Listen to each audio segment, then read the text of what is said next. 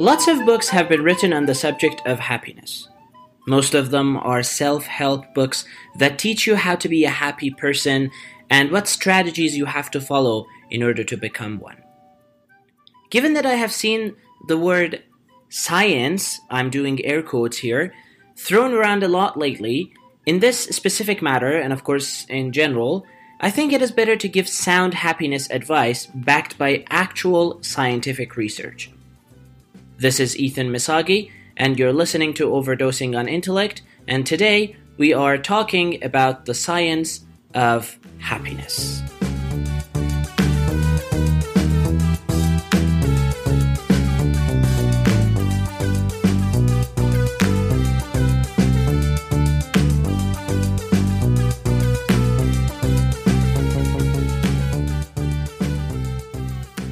Hello and welcome to today's episode.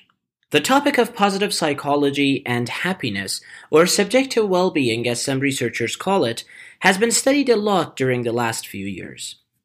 Many factors that we might think are affecting our happiness levels have been considered. Some of those factors are race, age, gender, socioeconomic status, level of education, religious faith, personal relationships, so on and so forth. Researchers normally define subjective well-being using three sub-factors. Those sub-factors are high frequency of positive affect, infrequency of negative affect, and high life satisfaction. Although subjective, these factors could be studied using self-reports, and that is actually the method of choice in this field. In layman terms, happiness is associated with how satisfied we are with our lives in general and how good we feel on a day-to-day basis.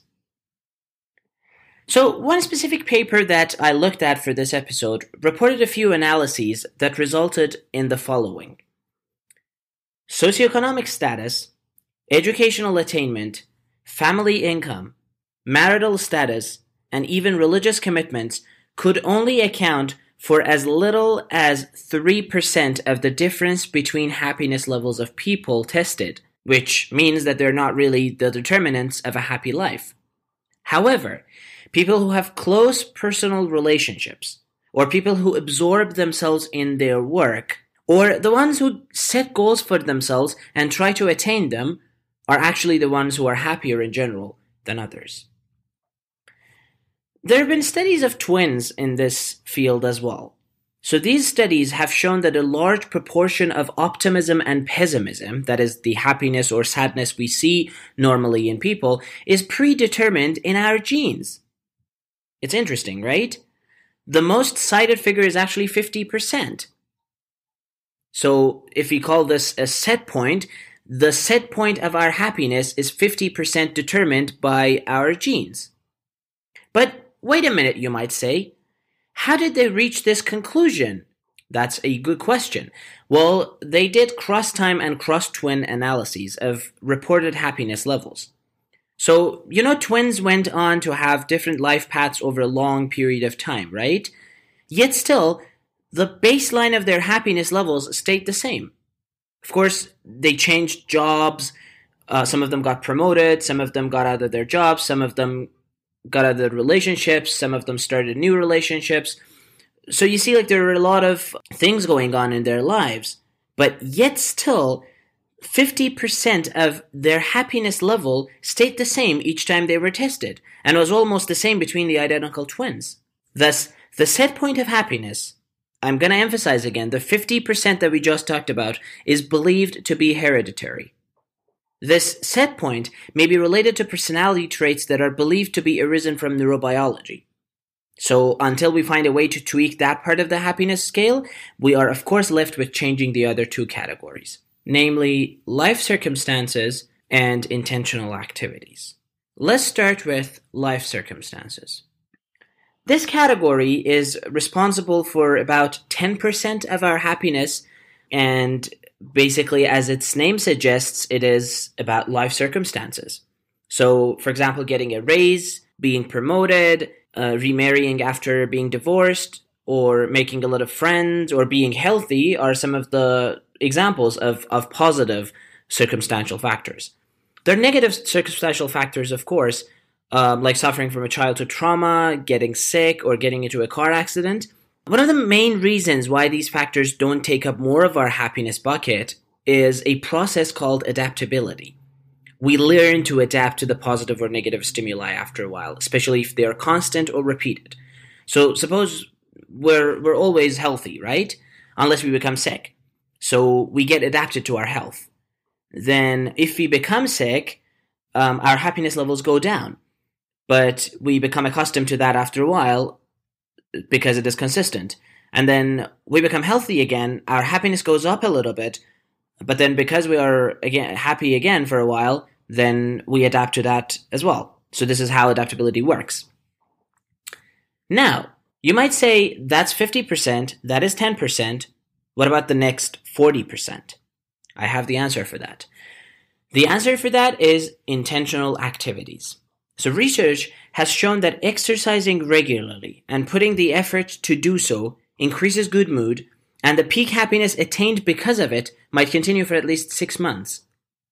Setting personal goals and trying to get to them is also a happiness booster. Practicing positive virtues such as gratitude, forgiveness, and hope also work like happiness interventions. These activities can also help a person get a new experience on a daily basis, which helps increase the positive mood even further. You're probably confused right now, asking yourself, but wait a minute, how is that we adapt to the life circumstances but not intentional activities? Exercising regularly should be as adaptable as being healthy, right? No, not right. First of all, there is a refractory period, as they call it, for activities. If we find that period and repeat the activity after the refractory period has passed, we are removing the possibility of becoming adapted to the activity. Plus, the self-initiated nature of the activities helps too. Also, you know how they say change brings happiness?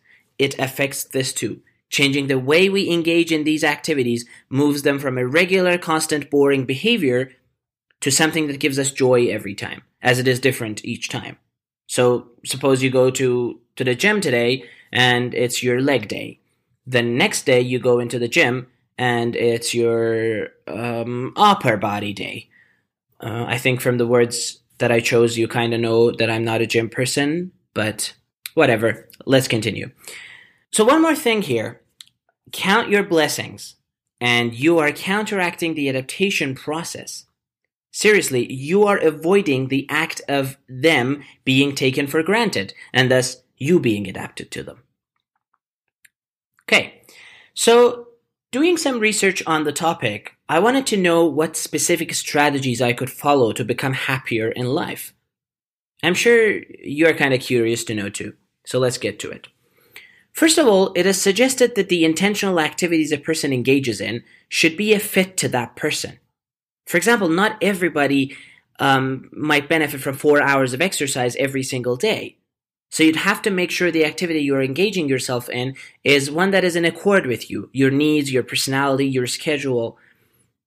Consider a project or activity that is a better fit to you. You'll like it doing, am I right?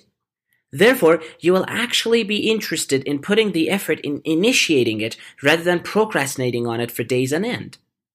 This brings me to the second point here. So putting an effort to initiate an activity and putting more effort into maintaining that activity are also important.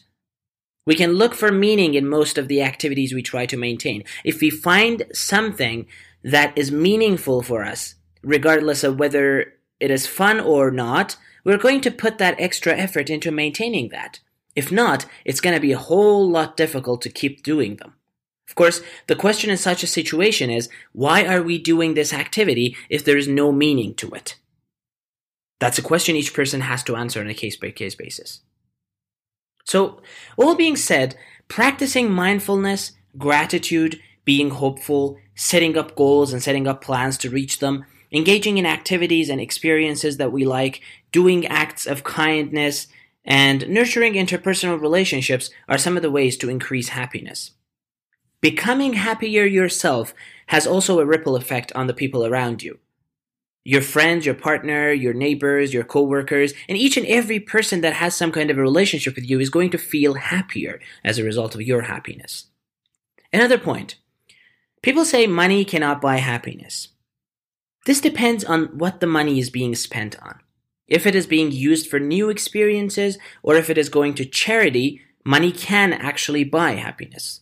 However, if it is being spent on objects that we might get habituated to in no time, then no, money cannot buy happiness.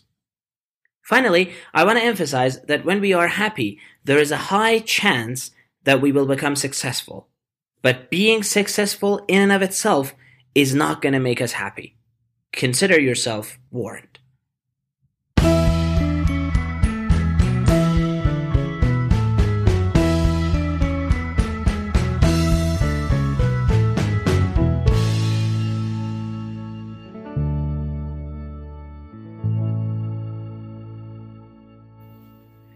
Thank you for taking the time to listen to the show.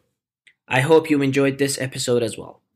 To get more information on my show, specifically the references I use for each episode, please visit the podcast section of my website at emisagi.com/podcasts. That is emisagi.com/, and then podcasts.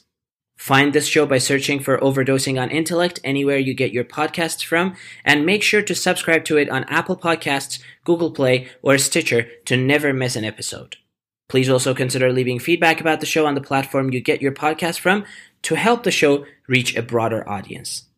Until the next episode, plan your happiness, attain your goals, and be happy.